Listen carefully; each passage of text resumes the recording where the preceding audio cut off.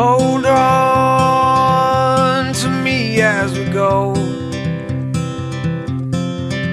as we roll down this unfamiliar road. Welcome to Access College on KPFK 90.7 Los Angeles, a new radio show devoted to helping students and families get better information about college admissions and better access to higher education.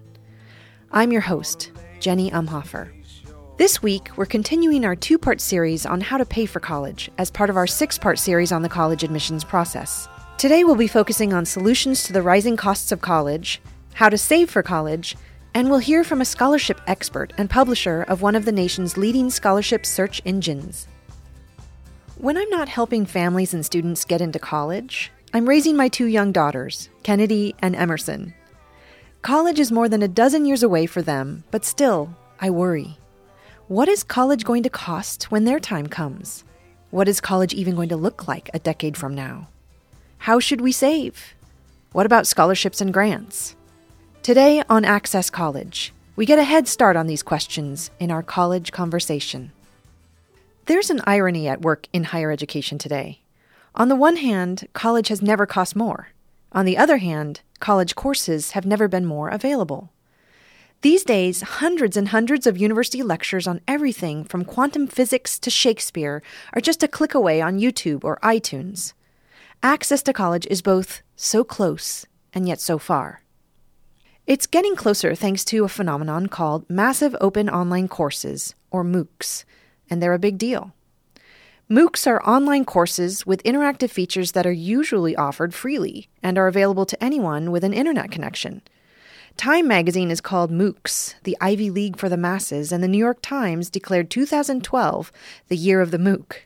When I took to the streets of Pasadena to ask about the cost of college recently, one gentleman had this to say about the move toward MOOCs.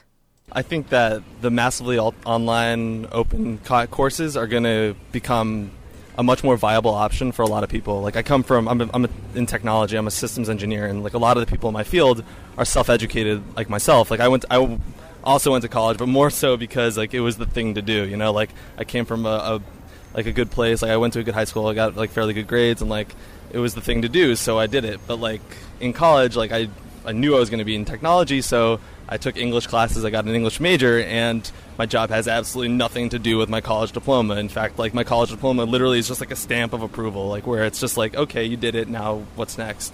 And so many of the people in my fields go online, they go to Coursera, or a lot of like Stanford has edX is a good one. Like there's just so many courses available, and like I think actually Carnegie Mellon is doing an online degree, like an online master's in IT with Georgia Tech. I don't really remember the details, but like I just think that like it's so interesting to see like the rising cost of undergrad in parallel with like this glut of free courseware that's available that is like so good and really just so effective at conveying good information and I guess creating capable workers in like the technology workforce. And I can only see that coming even more widespread with like things like Khan Academy, which approach like more subject matter like physics, mathematics, and I actually took like a history course on iTunes University just because I was trying to make my commute a little bit more tolerable. MOOCs are still in their infancy, but there's no question that the open availability of hundreds of free Ivy League courses will have an impact on the cost of higher education. Is the future of college a $100,000 a year tuition or a no-cost online lecture series? It's very hard to know. So maybe the best long-term strategy to the cost of college is a wait-and-see approach. In the short term, you can learn more about MOOCs at Coursera.com, KhanAcademy.com, and edX.com. Let me go. I don't wanna be your hero. I recently had a roundtable conversation about strategies for paying for college among a group of high school students. We have Stephanie, a senior from Carson High School medical magnet, Lucas, a senior from Woodrow Wilson High School, and Charlie, a recent graduate of South Pasadena High School who is attending Boston University this fall. Here's what they had to say. I always think about FAFSA. I think about different opportunities that are out there. There's scholarships. There's many scholarships. The only thing is that we have to go out there and look for them. Sometimes I think, am I supposed to get a job to pay for all my college fees, or should I not, because I won't enjoy my college life? It's nerve-wracking at times because we think that we're not going to have enough money to pay. We're not going to have enough to, afford everything. But I think there's enough things out there that are going to help us as students, and we just have to do the work looking for them out there.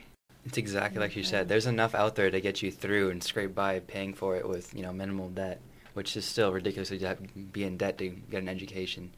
But there's work studies, there's federal loans, private loans, there's scholarships, there's grants, but, the big thing is you don't know what's going to cost until you get that aid package in April. It's definitely stressful. Just like Lucas said, getting the letter yes in the mail is half the battle. You really have to wait those next few days to get the aid package. I really have to give it to my parents on this one. They worked with a financial company just to help them fill out the FAFSA and CSS forms. I certainly don't have the means to afford any 4-year at full price, so it was net for me to go to college. It would have been necessary to get a lot of aid, and BU was extremely generous in their aid package for me. And when applications within my community for scholarships started popping up, I just applied to every single one, and I ended up getting a $10,000 scholarship through the school, so that was absolutely incredible. I did my promissory note the other day for signing that I agree to pay these loans when I graduate, and it's kind of like, wow, this is my life. Secrets from our American dreams. Baby needs some protection, but I'm a kid like everyone else. Really have to say I feel blessed because it all worked out so well for me in the end, and without the scholarship money, without the aid money from the school, without my parents, being tight with their money, there's no way that I would be able to go to college. So I just feel incredibly grateful. Yeah, my parents actually told me, next summer you should probably get a job, which means you're going to get a job. And they said that'll be just for me paying for personal expenses and definitely textbooks because those are crazy expensive. Yeah. Maybe a little bit of room and board if I, the year after I can decide to go share an apartment with someone. But also, we're really counting on outside scholarships. My dad's been doing research on that since my sophomore year, but he hasn't done a whole lot of finding because he's been researching weird things like Welsh scholarships or Italian scholarships, which is interesting, very specific, but it's cool, and I'm glad he's helping out. With my family, it's kind of complicated. I try to talk to them, and they think that all the money I can receive from scholarships, I have to pay back. So you really have to, it's important to sit down with your parents and explain to them, especially if they haven't went through that process. You have to explain, this is a scholarship, this is a grant, this is a loan. And you have to let them know that there's things out there. Like my grandpa, he's actually helping me.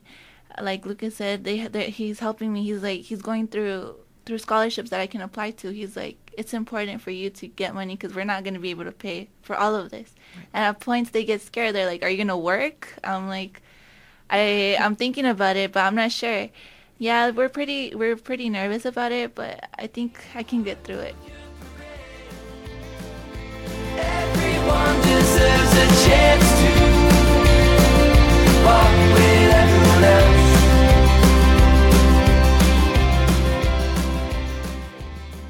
I was actually watching a movie called Liberal Arts the other day. I don't know if you've heard of it. It takes place at Kenyon College, and something that the main character said really, really stood out to me. He said there's never going to be another time in your life where you can freely talk about, ideas and concepts and not get punched in the face for it. So that's why college is worth it, because it fosters an environment where, talking about art and literature and poetry and things that, maybe aren't as smart to talk about in a fast-paced world, you're allowed to do that. And I think that's incredible. And the whole experience of being on your own for the first time and being able to kind of come into your own and form your own opinions and create new experiences. Self-growth really is why college is so important. And then, bringing it back to, at the end of the day, for me, getting this education is so hopefully someday I can give it back to the world in in some form or another.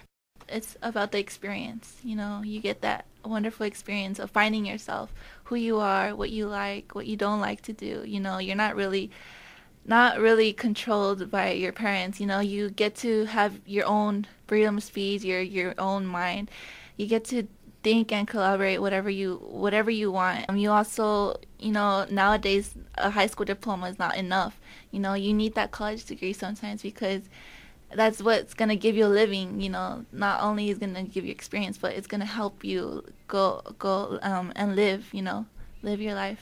It's not enough sometimes when you want to apply for a job. They're like, okay, we don't want just a high school diploma here. You have to have some sort of college degree. On top of, the academic and the free thinking, part of college, there's also the huge social part of it, You're going to be in a freshman dorm with your doors open the first day and totally alone thinking, oh gosh, am I going to like my roommate? Am I going to like my dorm mates, And those bonds are going to last for life, pretty much. And that's a huge thing I really look forward to, and I want to experience that. So, while you might be learning, and I love learning, obviously, because I want to go to college, but there's also, I love meeting new people and becoming friends with those new people. So if I get to go to school with 4,000, 8,000 new faces, like, cool, that's great. And there's just so much new things to do in college, because it's a struggle, because you're out there on your own now. Your parents aren't there to tell you, okay, no, you don't have that money, don't spend it, or wake up, you got to go to class. It's you. Your determination is what's going to get you out of bed at 8 in the morning to go to that class, or be on time for an interview for an internship or whatever you need. So it's all about maturing, but also having fun, because you meet new people. That was our student roundtable featuring Charlie, Lucas, and Stephanie talking about how they're approaching the issue of paying for college. Of course, paying for college is easier if you have a scholarship. And so I sat down with someone who's an expert in finding and getting scholarships for college. So today on Access College, we welcome Mark Kantrowitz to the show to talk about how to find scholarships, and for those proactive parents, how to save money for college. Mark is a nationally recognized expert on student financial aid and paying for college, the publisher of 2 websites, fastweb.com and finaid.org, 2 of the leading online sources for unbiased and clear financial aid information. He is also the author of several best-selling books about college scholarships and financial aid, and writes columns for the New York Times, Wall Street Journal, Washington Post, and Huffington Post. Thank you for being with us today, Mark. Thank you for having me. So can you tell us a little bit more about your websites and what they actually offer? FastWeb is a free scholarship matching service. You complete a short profile of your background characteristics, and it matches this against a very large database of billions of dollars of scholarships. You then see the matches, which are the scholarships for which you're eligible. It's up to you to apply to these scholarships. FastWeb also publishes timely articles about financial aid and paying for college as both information and advice. The Finaid site is more of an encyclopedic guide to student financial aid information, advice, and tools. Both of these sites are free. They're supported by advertising. I've also read your book, Secrets to Winning a Scholarship, and I found it to be really helpful. It gives quick, universal tips on applying for and actually winning scholarships for college. One of the things I noticed that you covered in your book is that there are some common misconceptions about winning scholarships for college. Can you tell us about some of these misconceptions? One of them is that you can only win scholarships if you're a minority student. The reality is that Caucasian white students are 40% more likely to win scholarships than minority students. That's not done necessarily because of deliberate discrimination. Rather, people who sponsor scholarships tend to focus on activities and interests that are of interest to them, and that tends to resonate with people of the same race. You don't see very many minority students applying for rodeo scholarships, yet there are quite a few rodeo scholarships. Another misconception is that you have to be an all-A student to win scholarships. While you are more likely to win if you have a high GPA or high admissions test scores, it's not because the scholarships restrict themselves to people with a 4.0 GPA, and less than 10% of the scholarships even ask for your GPA. Rather, it's the students who tend to do well and better academically are more likely to also win scholarships. And most scholarships are awarded based on academic merit, artistic talent, athletic talent. Very few are targeted based on financial need. The federal student aid is based on financial need. To receive the Pell Grant, you have to generally be low income. 96% of Pell Grant recipients have family income under $50,000. But for merit-based aid, such as offered by most private scholarships, income is not even a consideration. And you need to file the FAFSA, you need to search for scholarships through free websites like FastWeb, and you need to save for college. And every dollar you save is a dollar less you're going to have to borrow, and every dollar you borrow will cost you about $2 by the time you repay the loan. A question I get from parents all the time is kind of going back to the scholarship question, how does my son or daughter learn how to win more scholarships? How would you answer this question? Well, and there's a lot of good tips on how to increase your chances of winning scholarships. The first is you have to apply for a scholarship in order to have any chance of winning it. If you don't apply, you're not going to win. And oftentimes, the students don't want to apply to particular types of scholarships that have smaller amounts or scholarships that involve writing essays. Now, with the smaller scholarships, a $500 scholarship is $500 less than you're going to have to borrow. And because fewer students apply to these scholarships, you're more likely to win. The money does add up, and it adds lines to your resume that may help you win bigger awards. And there's certainly writing the essay for the smaller scholarship gives you practice for the larger scholarships. With regard to the scholarships that involve essays, for whatever reason, students just don't like applying to those scholarships. But I give a tip in the book about how to make it easier to write an essay.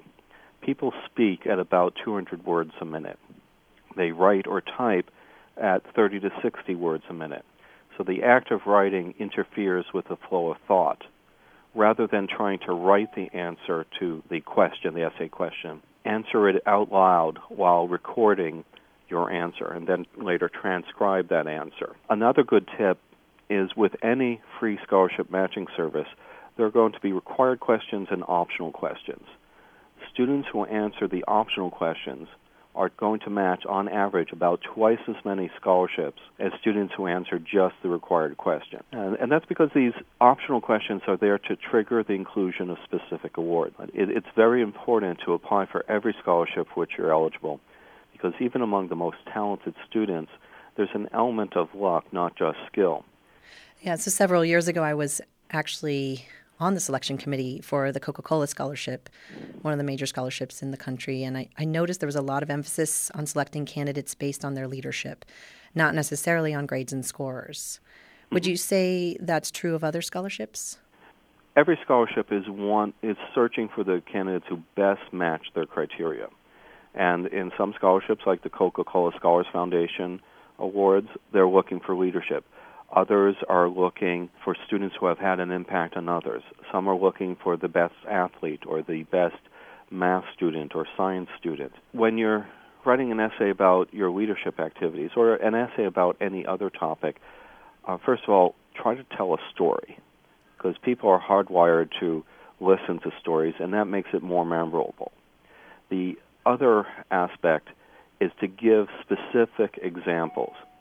Rather than saying, I'm a leader, talk about an example in which you demonstrated leadership and give details and talk about how you affected others and others affected you. Can you offer any tips on how to avoid being scammed when applying for scholarships? Well, if you have to pay money to get money, it's probably a scam, because scholarships are about giving you money, not getting money from you. Let's say I'm a parent of a fabulous high school senior and my daughter just won an outside scholarship. How does that scholarship factor into her college's financial aid evaluation? If someone is receiving both need-based financial aid and then wins a private scholarship, that private scholarship reduces your financial need because it reduces the amount of money that you're going to need to pay for college. The colleges will then reduce the need-based financial aid package to compensate, but they have flexibility in how they do this. They could reduce your loans, in which case you have a reduction in your net price, you have a financial gain, because you're replacing a loan with a scholarship. Some of them, though, about 1/5 of the colleges, will reduce their grants first. So you're replacing their grant with a private scholarship.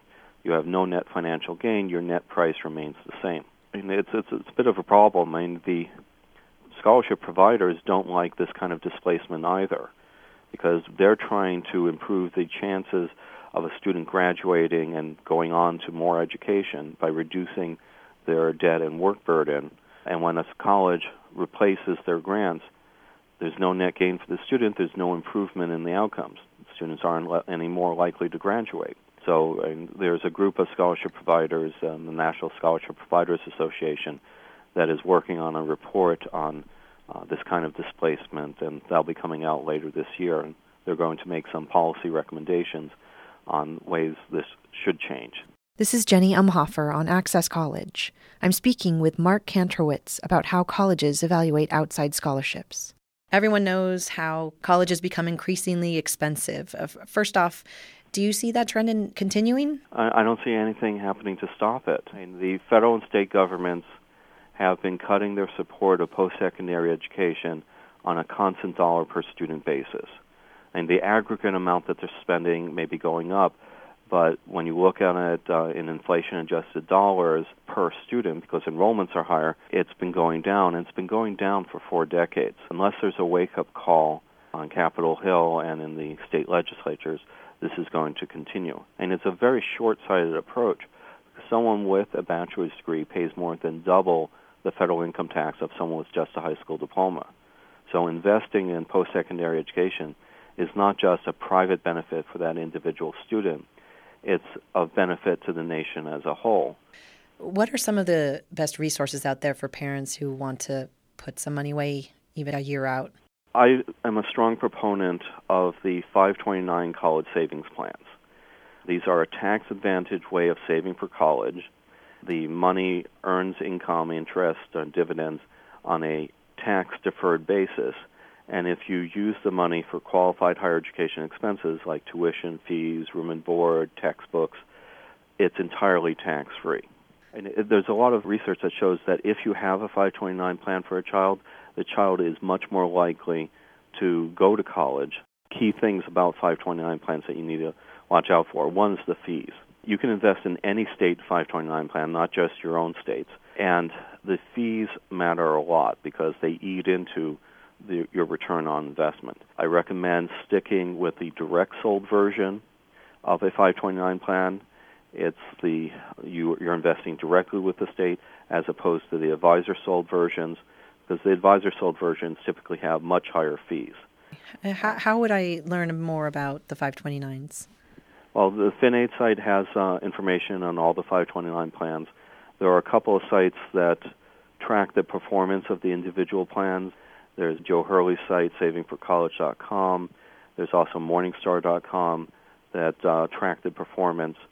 Generally speaking, most families should be in an age-based asset allocation, kind of like a target date fund for retirement, but instead it becomes more and more conservative in investment as college approaches, so that the risk of loss to principal is decreasing with each year.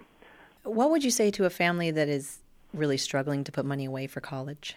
Well, it's important to get started, even if it's very little money that you can contribute. Some of these 529 plans allow you to contribute as little as $15 a month, so long as it's through an automatic transfer, which is the best way to do things, because then you don't have to think to save. And you quickly get used to not having that money in your checking account. And over time, you can gradually increase the amount you're saving. So don't get sticker shock when you look at how much college is going to cost when your child matriculates, because that'll be shocking to anybody. Rather, focus on saving what you can, because every dollar you save is a dollar less you're going to have to borrow. I also recommend using one of these rebating programs like UPromise, where you give them your pharmacy card number, your grocery card number, you register your credit cards with them so that they can see what you're buying. And some of the vendors, like, for example, Coca-Cola, give you a slight rebate on your purchases, and that money then gets swept into your 529 college savings plan. It's not a lot of money, though I know some people go overboard in trying to maximize the rebates, but even if you just set this up and forget about it, and it's going to save probably $100 a year or more, depending on your spending patterns, without your changing those spending patterns. And how does one find out about the UPromise? And it's you go to upromise.com and you can register there. Well, thank you so much, Mark, the author of Secrets to Winning a Scholarship, and the man behind the great websites fastweb.com and finaid.org. There's no doubt about it. College these days is expensive. But college isn't like buying a new car or going on a vacation. Those are just things you buy. College is an investment in your future. It is a foundation that you build on for the rest of your life. And like any investment, you have to be smart about it. Do your research, assess the risks and the rewards, and invest wisely. But is college a good investment?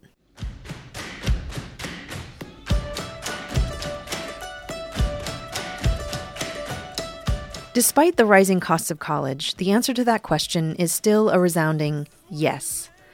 On average, college graduates earn more than high school graduates, a lot more. Studies of twins show that the twin with just one more year of education makes 12 to 16% more than their less educated sibling. And over a lifetime, that college bump adds up and pays off in a big way. But college isn't just about the money. It's about so much more than that. Going to college measurably increases life satisfaction. It broadens your mind and your horizons. It can change the way you think about the world. It's truly a transformative experience. And let's be honest, how many investments can do that for you? Tune in next Saturday at 9 a.m. as we tackle another important piece of the college admissions puzzle, how to write a compelling college essay. I'd like to thank the people of Pasadena, our students, Stephanie, Lucas, and Charlie, Mark Kantrowitz, and Colin Chalmers, my amazing intern and editor. If you'd like to learn more about my work with students and families, please visit thecollege.org. That's TheColledge.org. This is your host, Jenny Umhofer, on Access College on KPFK 90.7 Los Angeles. Until next time.